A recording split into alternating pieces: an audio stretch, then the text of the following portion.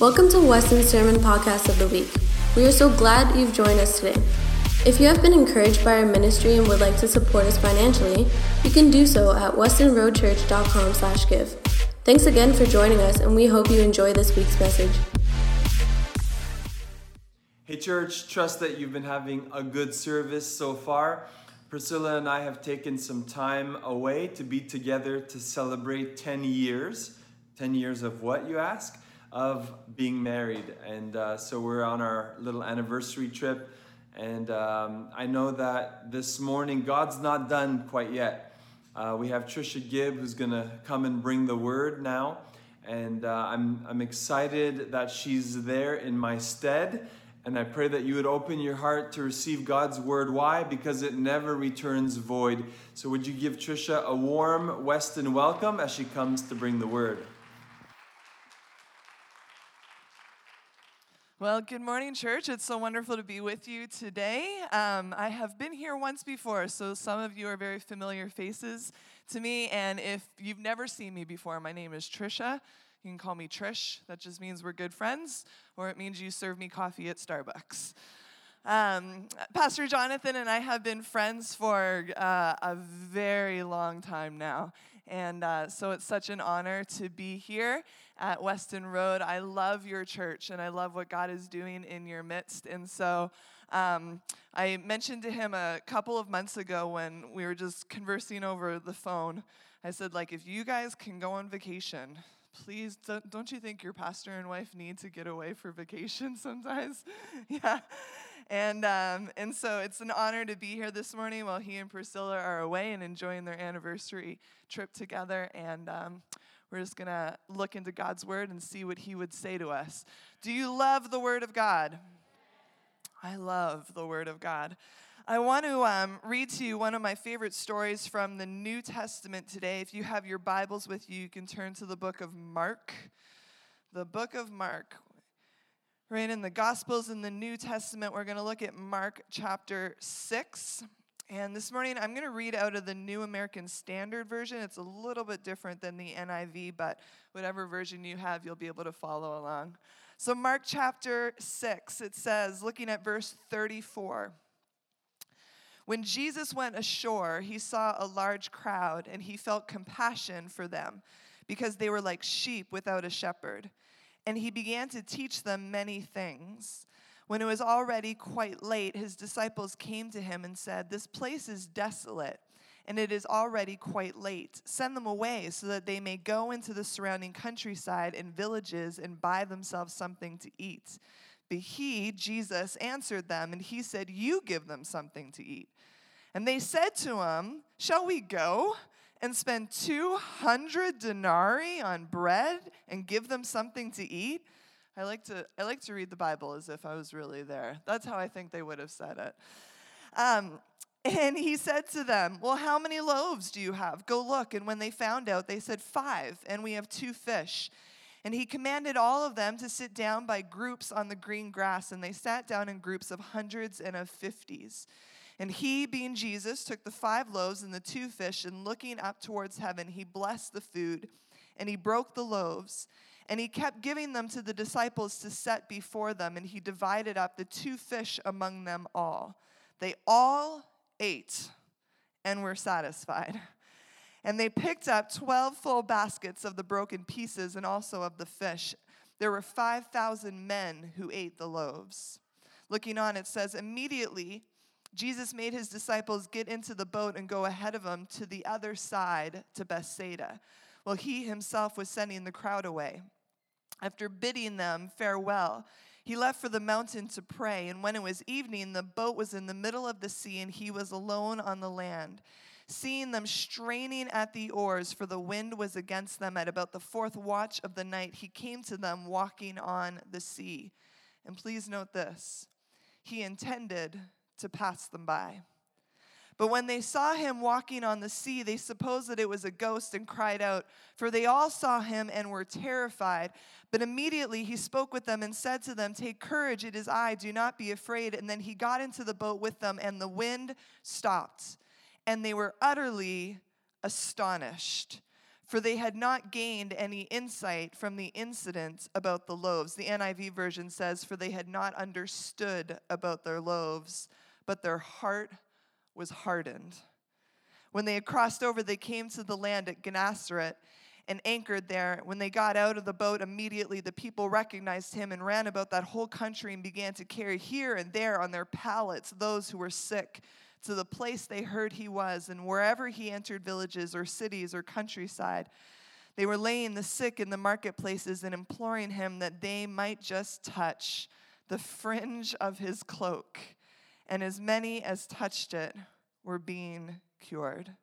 Father, we just thank you today for your word. God, I thank you that there is so much life and truth in your word. And I pray today that by the power of the Holy Spirit that you would speak to each one of us through your word to encourage our hearts, to let faith to arise, to believe you for what you've promised for our lives. In Jesus' name we pray. Amen. I don't always title my messages. I actually struggle with titles. I was a youth pastor for a really long time, and when I would work on my messages for youth ministry, often at the top of my message, I would just put cool title until I could figure out what to put in. But this message I do have a title for, and I've titled this message, The Best of Intentions. We all have intentions, right? And we all, with our intentions, believe that they are for the best. That phrase, the best of intentions, it's a phrase that parents use a lot. Those of you who are parents in the room this morning and you have young kids, I'm sure that in your head, you've made many decisions with this thought in your mind, I have the best of intentions. And normally our kids disagree with our intentions. Can anyone relate? Like you feed them broccoli and Brussels sprouts at dinner and they complain and they grumble and they try to feed the Brussels sprouts to the dog, but the dog doesn't want the Brussels sprouts either because Brussels sprouts are really gross. But you know in your heart you're feeding them those foods with the best of intentions. Or when you take your kid to the doctor and they have to get that yearly checkup and that needle, that vaccination, and their kid is screaming and crying and pleading like as if you're murdering them and saying, Mommy, please, please don't do this. You know that you're acting with the best of intentions, correct? Now here's the thing when we say the best of intentions, our intentions are built on our hope. Our intentions are built on our human knowledge, what we think, what we hope is best. Well, we read in this passage that Jesus had intentions. But the difference between Jesus' intentions and our intentions is while our intentions are built on hope and human understanding, Jesus' intentions are built on his sovereignty and his will, which is perfect. When we talk about how Jesus had intentions, the best of Jesus' intentions were perfect. They really were the best. And we read that the best of Jesus' intentions in this story is that when the disciples were in the midst of a storm, he was going to just pass them by. Now, we got to back up a little bit in order to get to this scripture that's so important. We read this morning in the book of Mark this story that's so familiar to us about the crowd of people who come to listen to Jesus' teaching and how they got hungry. And you know this story. If you grow up going to church, then you played in Sunday school and you had the flanographs. Does anyone remember the flanographs? And they would put like a crowd of 20 people like stuck to a felt board, and you had to like imagine that this was 5,000 people, and then there would be like a little fish and a little loaf of bread. And if your Sunday school teacher was really creative, then she went to the bakery that morning and brought bread. And it's a story that's familiar to all of us. But can I ask you today? See, sometimes we get so familiar with the Word of God that we read it and it loses its amazement. So this morning, I'm going to ask you, as we rehearse a story that's so familiar to us, can you listen and receive it today like it's the first time that you've ever heard it? Because if we open the Word and we come at it with childlike faith, the Word of God will blow our mind every time. But if we come with this attitude that I've been serving Jesus for 30 years and I know it all already, man, it'll do nothing for us. So let's come with expectation and excitement today, okay? So here's the story that you know already. Scripture says that there's 5,000 men there that day. Now, this is the way that Scripture records things. They would count the men. But we know that women would have been in there and children would have been there. So that says 5,000. But to be really like basic, there would have been at least 10,000 people, if not more that day. And these people had come because they were desperate to hear Jesus' teaching, and so he teaches the crowd. And eventually Scripture records that the disciples come to him, and the disciples say, "Hey, Jesus, the crowd is starting to get hungry." Now, I don't know this for fact. This is just my guess, but I think it was the disciples who were starting to get hungry. I think they're like nudging each other, and they're like, man, the Baptists are beating us to Swiss Chalet. Jesus has got to like wrap this up really quick because they're going to run out of chicken. Like, I think the disciples were getting hungry. And they go to Jesus and they're like, Jesus, like, you've been teaching a long time. This is like past the order of service that it said. Like, you got to wrap this up because these people are hungry so that they can go into town and get food. And Jesus, I love this, he just turns it around on them. And he says to the disciples, well, you feed them. They're like looking, like this is not a small dinner party. This is at least 10,000 people. And they're looking at all this crowd and they say to Jesus, and I think there's a little bit of arrogance in their voice. This is just, I don't know this for fact. This is just my interpretation. And they're like, you want us to spend 200 denarii to feed all these people? And then Jesus asks this really important question. He says, well, what do you have? What do you have? The other passage of Scripture in another gospel, you know this, records that there's a little boy who's come with the lunch. The strangest lunch a little boy has ever carried to a picnic. He has 5 loaves and 2 fish. Weird. What kid shows up at school with 5 loaves of bread and 2 fish? But this is what that child has that day. And they find this food and they bring it to Jesus. And the Bible says that Jesus takes these 5 loaves and this 2 fish and he blesses it and then he hands it back to the disciples. Now listen, I know you know this story, but can we just for a minute imagine what this would have been like? I'm a visual person, so I just picture Jesus had 12 disciples. I see them all lined up in a row. And I see each one of them is holding a basket because I'm a woman. A man would just hand the loaf of bread, but a woman has to think about presentation. So we would put it in a basket. There would be like a linen cloth, like it would be nice, like, oh, bread, right? So I picture these 12 men lined up, each of them holding a basket, and Jesus comes along and he has these 5 loaves and these 2 fish, and he breaks those loaves in half, and he gives half a loaf to John, and he gives half a loaf to Peter, and he gives half a loaf to Thomas, and he gives half a loaf to Judas, and he goes down the line so that every disciple has either half a loaf of bread or they have half a fish in their basket. And then he says, okay, now go and feed the crowd. Now, I don't know about you, but if I was a disciple, I'd be a little bit nervous. So this is how I picture it going down. I picture John going this way and Peter going this way and Peter coming to the first person, and he reaches into his basket and he pulls out half a loaf of bread and he hands it to the first person. And they're so thrilled, they're hungry, they're ready to eat. And then he goes to the next person, and Peter now knows he has nothing in his basket. But it looks better if you reach in and you at least try, right? So he reaches in, just like thinking he's going to pull out an empty hand and be like, I'm so sorry. But he reaches in, and all of a sudden he realizes there's another half loaf of bread, and he gives it to that person. And he's thinking, and he's confused, and he's thinking, I thought Jesus just gave me half a loaf. He must have made a mistake. There must be another disciple walking out without any food in their basket. Somehow I got 2 and someone else got none. But now he knows. Now he knows for sure there's nothing in my basket. And so he goes to the next person and reaches in again, thinking for sure this time, Leah, he's going to have nothing to give you. But he reaches inside the basket, and all of a sudden, there's another loaf of bread, and he hands it to the next person. And as he goes down the line with each person, every time he reaches into his basket, there's another loaf of bread. Can you imagine? Peter makes his way all the way to the end. And every person that he reaches, every time he puts his hand in, there's more food to feed the crowd. And he gets to the end, and now he has to make his way back up to the front. And as he's walking by all these people that he fed, he realizes he couldn't even eat all of his bread. Look at that chunk of bread just sitting there. And so he reaches in, he puts it in his basket.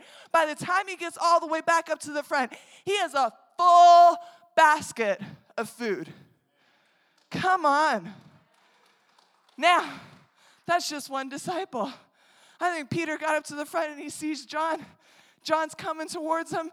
Peter yells out, "John, you'll never believe it. I fed all the people in my section and I have a basket left over." And John lifts up his basket and he goes, "Peter, me too." And they come up. Peter looks at John and John looks at Peter and they say, "How is this possible?" Peter says, "John, do you remember? Like I remember? Didn't we just have 5 loaves and 2 fish?" John says, "Yeah, Peter, that's how I remember it too." And he goes, "Well, how is it possible that I fed all my people and you fed all your people and I have a full basket and you have a full basket? And look, there comes Thomas and he's got a full basket too. And look, there's Judas and he's got a full basket too. Look, there's Matthew, he's got a full basket too." And all the disciples come up to the front. 12 full baskets of food. Over 10,000 people have been fed. Come on. That's a miracle. That's a miracle. Bible says that after that miracle, that Jesus looks at those 12 men who've just experienced this, and he says, "All right, boys, I'm going to dismiss the crowd." How on earth Jesus dismissed 10,000 people, I'll never understand in all my life, but he says, "I'll take care, I'll dismiss the crowd." He says, "You guys go to the other side." Now, Mark, as we read this morning, is specific about where they were to go, but the book of Matthew tells the same story, and all Matthew says is that Jesus told them to go to the other side. I love that. I love that Matthew's not specific because, see, for you and for all of us who are serving Jesus, there's another side. We might not know exactly where it is. We might not know exactly what it looks like. We might not have a name for that place yet. But God is always calling us to the other side. It's a place of victory. It's a place of growth. It's a place of faith. It's a place of answered prayers. It's a place of promotion. It's a place of calling. And you might not be able to put your finger on it and label it, but there's a stirring that comes in our hearts when we read God's word and when we listen to the voice of the Spirit that's calling us to the other side. And Jesus says to the boys, "All right, now I want you to go to the other side." The Bible says that after Jesus tells them that, a storm comes. When you read the book of Matthew, it describes it this way. It says that they were buffeted by the waves because the wind was against the boat. The book of John says that the sea began to be stirred up because there was a strong wind blowing. The book of Mark says that the disciples were straining at the oars because the wind was against them. And the Bible says this, that Jesus saw them. He saw them in the midst of their storm. He saw them in their boat struggling. He saw the wind and the waves that were against them. He saw them in the midst of the storm. He saw them trying with all their might just to make it to the other side that Jesus told them to go to. The Bible tells us a few more things in the book of Matthew and the book of Mark.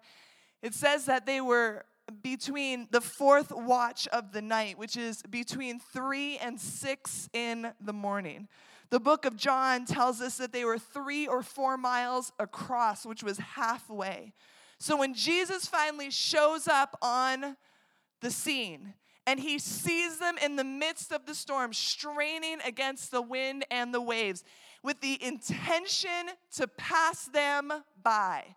They had been rowing for about 6 hours and were only halfway to their destination. You know that word intention that the book of Mark uses when it says that Jesus intended to pass them by? That word intention, it means that it was his will.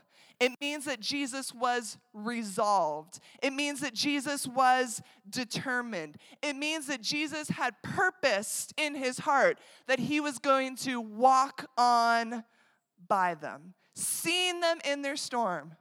He had no plans to stop.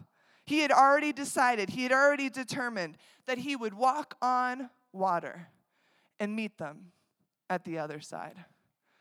Now, I don't know all of your stories, but I can guess, because you're human and I'm human, that maybe you face some storms in life.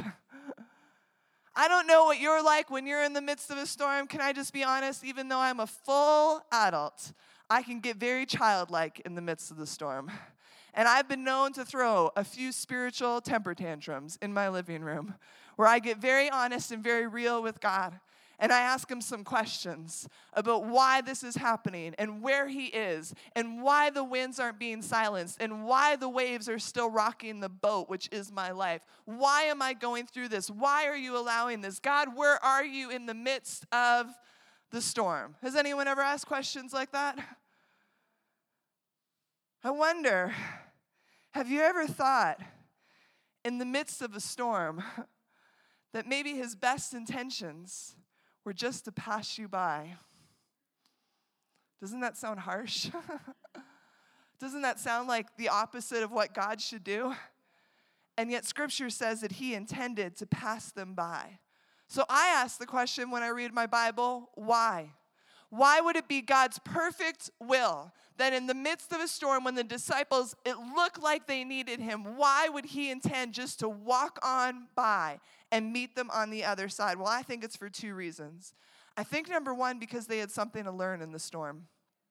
And number two, I think it was because he knew that they would make it to the other side. See, there was something for them to learn in the storm that they were going through.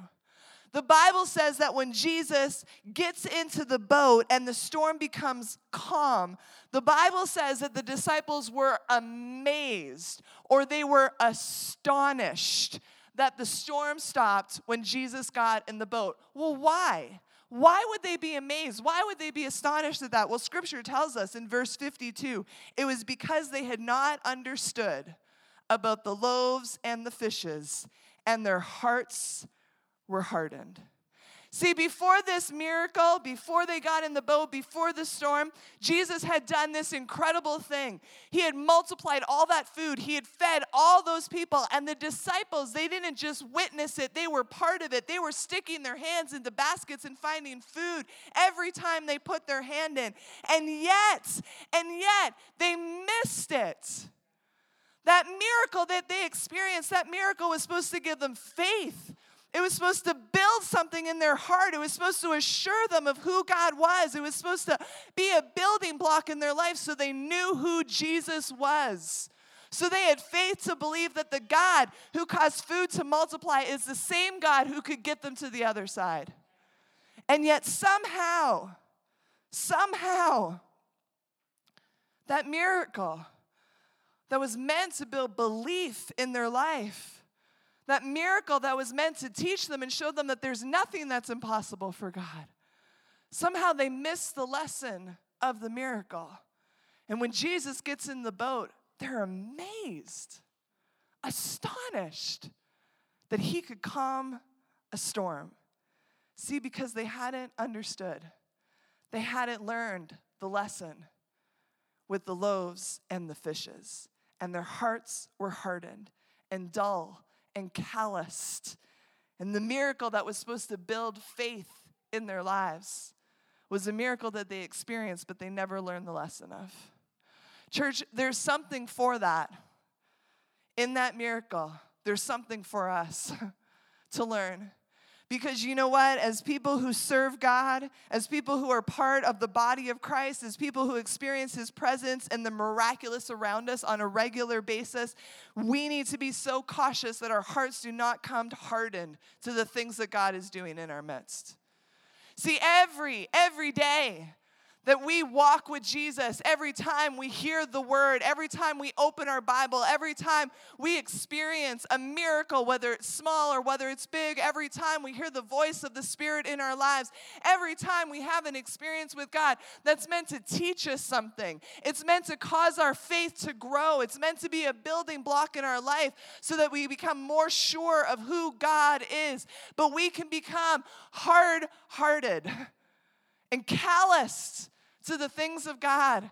We can miss the lesson of the miracle. We can quickly become apathetic and take for granted that God is our provider, that He is our healer, that He is the one who makes a way in the midst of a storm, in the midst of a trial. We can become callous to the reality that He's doing the miraculous on a regular basis in our life. See, that miracle of the feeding of all those people, it was meant to do something inside of them. It was meant to prepare them. It was meant to build their faith so that they would know the next time they were experiencing something that they would be okay. Because the God who fed the 5,000 is the God who could get them to the other side. It was meant to build faith inside of them. See, I think that He intended to pass them by because He needed them to learn the lesson. He needed them to have faith arise in their hearts. He needed them not to miss the lesson this time that they had missed with the feeding of the 5,000. Can I ask you this morning, what lessons might God be trying to teach you in the midst of your storm?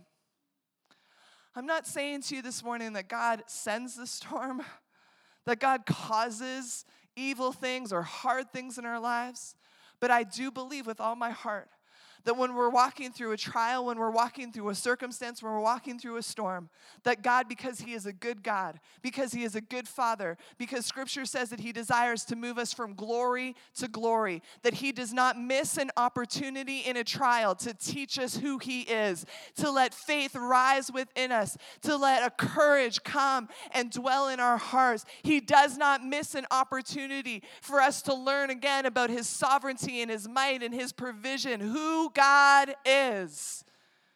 But we have to learn the lesson. We have to learn what God is teaching us in the midst of our trial. You know, David, the great king in the Old Testament, the Bible says that when he was running from King Saul, David was anointed. He was destined to become the next king over Israel, but he was serving in a kingdom under an evil king, and he had to run from King Saul. And Scripture says that David found himself in the stronghold. The stronghold. It's another word for a storm. But it was in the stronghold that David learned how to be a leader. It was in the stronghold that David learned how to walk with integrity. It was in the stronghold that he began to write prayers and songs that are now in our Scripture. It was in the stronghold that God began to develop David. If it wasn't for the stronghold, I don't know if David would have been prepared for the day when the crown was placed on his head. But it was in the stronghold that God built him up and made a way and prepared him for what was to come. What lessons might God be trying to teach us in the midst of our stronghold, our storm, in the midst of the miracle that He's doing in our lives? See, church, storms are going to come. Sorry. They're just going to come because it's life. Storms are going to come. And you can blame them on whoever you want. You can blame them on the devil, or you can blame them on situations. But in every storm, there's a lesson for us to learn. There's faith to grow. There's belief that is to be developed in our heart. And that faith and that belief, it has to be developed in us for us to become the men and women of God that He is calling us to be. So what lesson is God trying to teach us? For the disciples, I think He was trying to teach them how to persevere. I think He was trying to teach them how to work together. I think He was trying to teach them how to fight. I think He was trying to teach them how to believe the word. I think He was trying to teach them how to have faith in a God that they could not see. And the Bible says that He intended to pass them by, I think, so that they could learn in their storm. I mentioned already, His intentions are based on His sovereignty. His intentions are based on the fact that God is all-knowing, that he knows all things, things that we do not know. So I think that when the Bible says that Jesus intended to pass them by, it was so they would learn something, but I also think it was because he knew that they would make it to the other side. See, Jesus had no concern about the storm. The wind and that waves that was causing so much fear and so much apprehension in the disciples, it was just serving as stepping stones for Jesus. Like he was just walking on the water while those boys were quaking in fear. And he had no fear because he knew, based on his sovereignty, he knew that they would make it to the other side. That's why he gave them that word in the first place. He told them, go to the other side, because he knew that they would get there. He told them to go because he knew that they would make it. Can I tell you today that God does not give us a word that he will not fulfill? Every word that he gives us is stamped by a covenant promise from our God, who does not break his word. And when he gives us a word, it will be fulfilled in our lives. So while the disciples are in a panic, Jesus was just going to walk on by them because he gave them a word.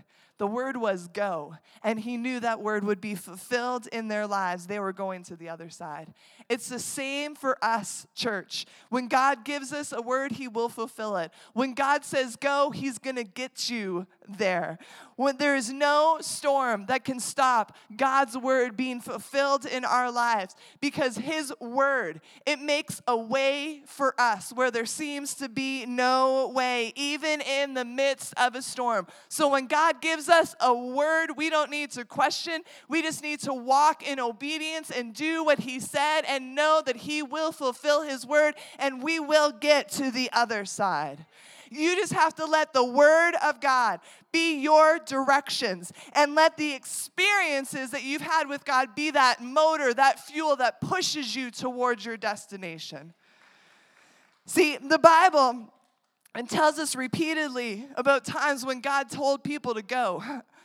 God said, Abraham, go to the land that I will show you. He didn't name it. He just said, I'll show you. God said to the Israelites, leave Egypt and go to the land of Canaan. Jesus said to the disciples, go into all the world and preach the gospels, make disciples. It was the word that would directed them. It was the word that steered them where they were to go. If you want to go to the other side, then you just need to let the word of God steer you in that direction and follow after the word in obedience. And that word will steer you, and you let your experiences with God fuel you. But we obey the word. We follow the word. You know, this story, I love it so much. I love it because the disciples, they're imperfect just like us. Just being honest with you this morning, if I was in their position, I would be panicking too. Sitting in a boat in the midst of a storm, 6 hours of rowing, we're only halfway in the wind and the waves, I would be nervous too. I'd be wanting to call my mom or someone. But you know, when I read this story, there's part of me that just thinks, man, I would love if they had just gotten it. I would love if they sat down on that boat and they had such a revelation from the feeding of the 5,000 that Jesus would have been able just to walk on by them. Because if Jesus had walked on by them, it wouldn't have meant that they were alone. It would have meant that they knew that greater is he that's in me than he that's in the wind and the waves. It would have meant that their faith had learned the lesson and there was belief built in their hearts. It would have meant that these disciples who were fresh off this experience with Jesus were letting the word steer them and their experiences be that motor, be that fuel that got them. Can you imagine what it would have been like if they had gotten the lesson of the loaves and the fishes? Can you imagine the experience sitting on the boat as they're sitting there, those 12 boys, and they're straining at the oars and they've been going now for 6 hours, and finally one of them gets tired and starts to get nervous and feels like they're not going to make it. It was probably Thomas, because Thomas was always doubting. And finally he raises his voice and he's like, boys, I don't think we're going to make it.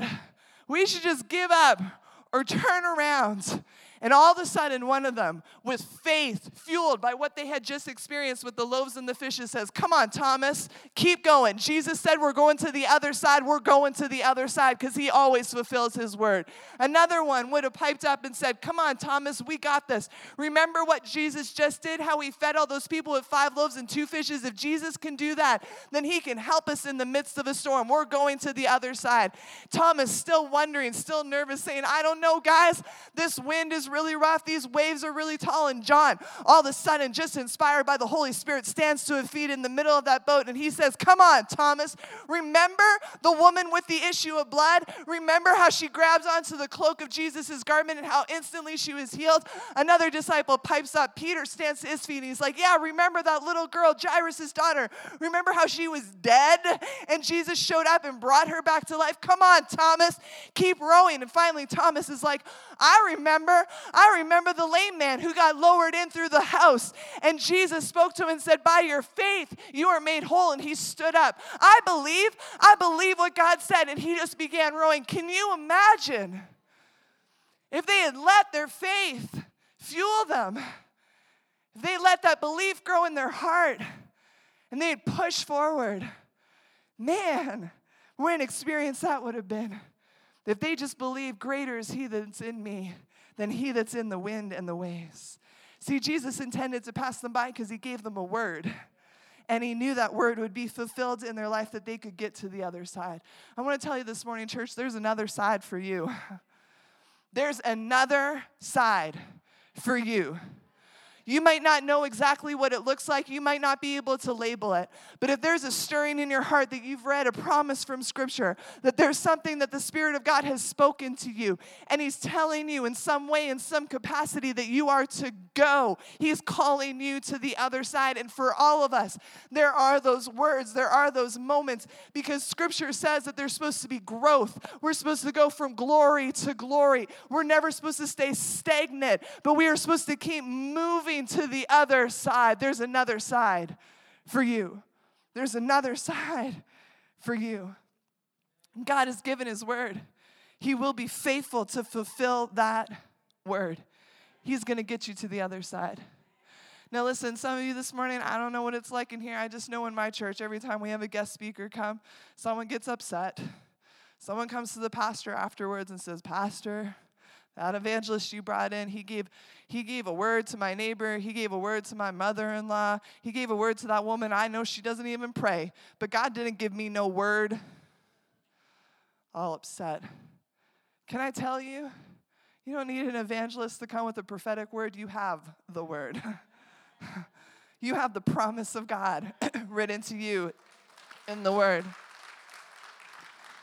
This is the word that tells us what to do. And thank God for the gifts of the Spirit and the prophetic word when it comes. But you don't go chasing after things. You open the Bible and you claim the word that God has given you. This word is calling us to this other side. This word promises to heal you. This word promises that he will be faithful to you. This word promises that he will direct you. This word promises that he will strengthen you. This word says that you and your house will serve the Lord. This word says that he has planned to prosper you, a future and a hope for you. We just need to let this word be our guide and lead us to the other side. And when you start to get weary in the midst of a storm, when you feel like you've been straining at the oars and the wind and the waves are against you, and you don't know if you can make it, you don't know if God's going to fulfill his word, you just look back and remember. You look back and you remember what God did for you. You look back and remember how God saved you. You look back and remember the miracles that God did for you. You look back and remember how he's never failed you, how he's always been faithful to you. And you let those experiences fuel your faith so that you keep pressing to the other side. You know, we got to be a church that does that for other people. See, Weston Road, you guys are in this together.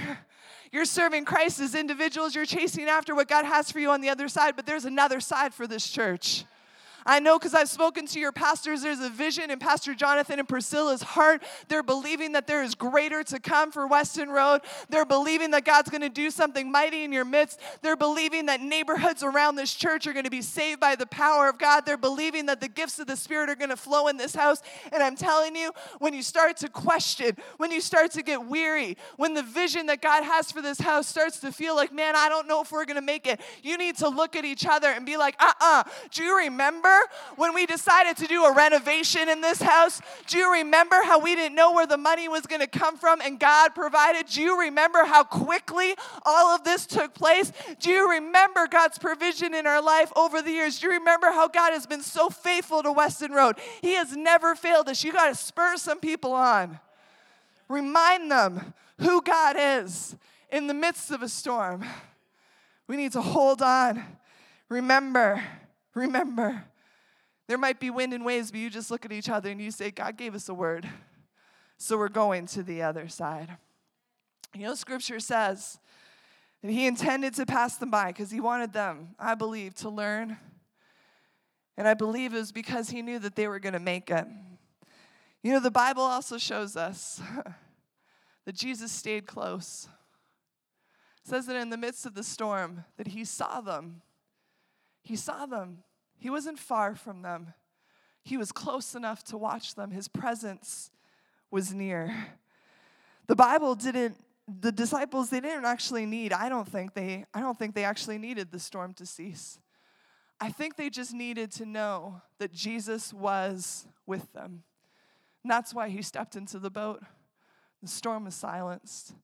You know, the difference between the disciples and you and I is that we know that God is always with us because the presence of the Holy Spirit dwells inside of us. We are never alone in the midst of the storm. God is always present in our circumstance because he lives within us. Those words of Scripture, greater is he that is in us than he that's in the world, are so true because the Holy Spirit, God himself, dwells within us. We are not alone in the midst of a storm. The storms cannot stop you. The wind and the waves cannot deter the word of God being fulfilled in your life because the one who walks on water now lives in you through the power of the Holy Spirit. God has another side for you. His promises are for you. So today as we close, my question for you is, what is the word that's directing your life? What is the word that's directing your decisions right now? What is the word that's causing you to follow him to the other side? What word today do you need to hold on to? What word today do you need to say, God, you've spoken this through your word, through the Holy Spirit to my heart. And even though there's been wind and waves and there's been doubt in my life, God, today I'm holding on to your word again and I'm believing that you're going to take me to the other side. What's the word that God has for you? Is it a word of healing? Is it a word of salvation? Is it a word for your family, for your household, for your children? Is it a word of provision? Is it a word that he will not fail you? Is it a word of calling, of purpose for your life? What is the word that God has spoken to you that today you're going to say, I'm holding on to the word. I'm holding on to the word. And I'm believing that he is going to get me to the other side. And when fear and doubt come, you're just going to look back and remember. Remember the experiences that you've had with God. Can we stand to our feet all around the room this morning?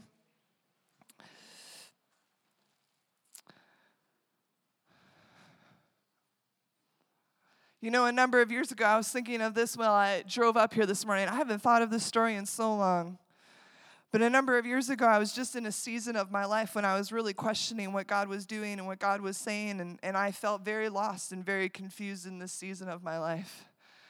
And I found myself, I was on vacation somewhere, and I had a few hours by myself. Everyone else that I was with was busy. They were doing other things. And so I took this few hours of time to go down to the ocean, because God speaks louder at the ocean. At least he does for me. And I sat on some rocks, and I watched the waves, and I had my Bible in front of me, and I just sat and waited and listened, and I felt God give me this word. It was a similar word to that of Abraham, and I read it in Scripture. I felt it in my spirit, but I read it in Scripture, and God just said that he's going to lead me somewhere, and I didn't know where it was. And I held on to that word. And there have been times since that day when I have questioned, God, I don't know where you're taking me, and I don't know what you're doing, and yet I hold on to the word. See, we need to hold on to what God has for us. And sometimes we don't know the name of the place. We don't know what will meet us on the other side. But I promise you, God has another side for you. There's a word that we need to hold on to, and we can't miss the lessons of the miracle. We need faith to build in our hearts, to trust God and believe that he's going to get us there. Do you believe this morning? Can I ask you this morning, we're just going to take a minute before we dismiss. There's a song that I love, and the chorus simply says, take a moment to remember who my God is and who I am. And then the singer pauses, and he goes, oh, there you go, lifting my burden again. As we end this morning, I just want us to take a moment and remember who God is. I want us to remember what God has done in our past. I want us to remember how God has always been faithful to us, and allow him, as we remember, to lift the fear off of us, to lift the burden off of our lives, and to leave this place facing forward, looking towards the other side. So Father, right now I pray, God, I ask that by your Spirit that you would begin to remind us of your goodness, that you would begin to remind us of your faithfulness. God, right now we look back and remember that you are a God who has always provided, that you are a God who's always been faithful, that you are a God who's never forsaken us. God, today we remember that you are our Savior, that you are our healer, that you are our deliverer. God, today we look back and remember that you are the great I am, that you are the God of the Abraham, Isaac, and Jacob, and you are the God who has been present in our circumstance. God, today we look back and we remember the storms that we faced in life, the strongholds that we had to live in, and God, how you were present in those places and how you brought us out. God, today we look back and remember your goodness. We look back and remember, God, the miracles that you did and the lessons that we've learned. God, we look back and remember today Jesus on the cross, crucified for our sins. We look back and remember an empty grave, Lord, and our risen Savior. We look back and remember today, Jesus, who you are. You have never failed us. You are a good, good Father. We thank you, Lord. We thank you, Lord. We thank you, Lord. Come on, church, just take a minute. Take a minute today and thank him for his goodness in your lives. Take a minute today and thank him for his provision. Take a minute today and thank him for never failing you. Take a minute today and thank him for your salvation, for your deliverance, for the miracles that he's done. Lord, we thank you today. You are a good, good Father. We praise your name, Jesus. We praise your name, Jesus. We praise your name, Jesus. We thank you, Lord, for your goodness. We thank you, Lord, for your goodness. We bless your name, Jesus. We bless your name, Jesus. We bless your name, Jesus. And now, Lord, we hold on to the word.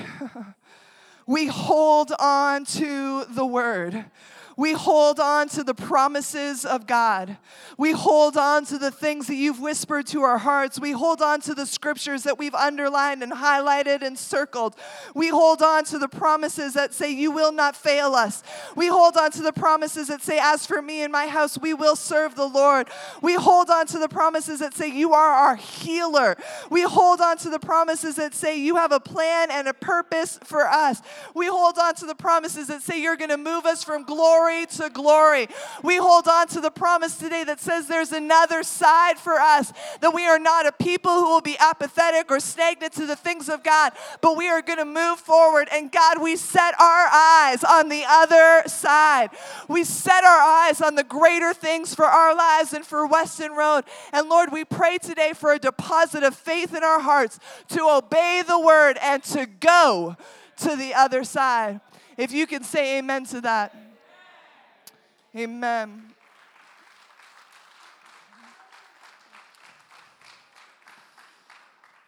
I encourage you today, church, as you leave, let's set our eyes on the other side. Amen. Let's set our eyes on the things God have promised us. As we drive home today, let faith bubble up in our hearts. Let's remind ourselves of the goodness of God. Let's determine in our hearts again, I will be obedient to the promise of the Lord. He said it. He will fulfill it. I'm going. Amen. Amen. Amen. God bless you, church. Thank you so much for listening to the Sermon of the Week. God wants to work in your life, and we want to hear it.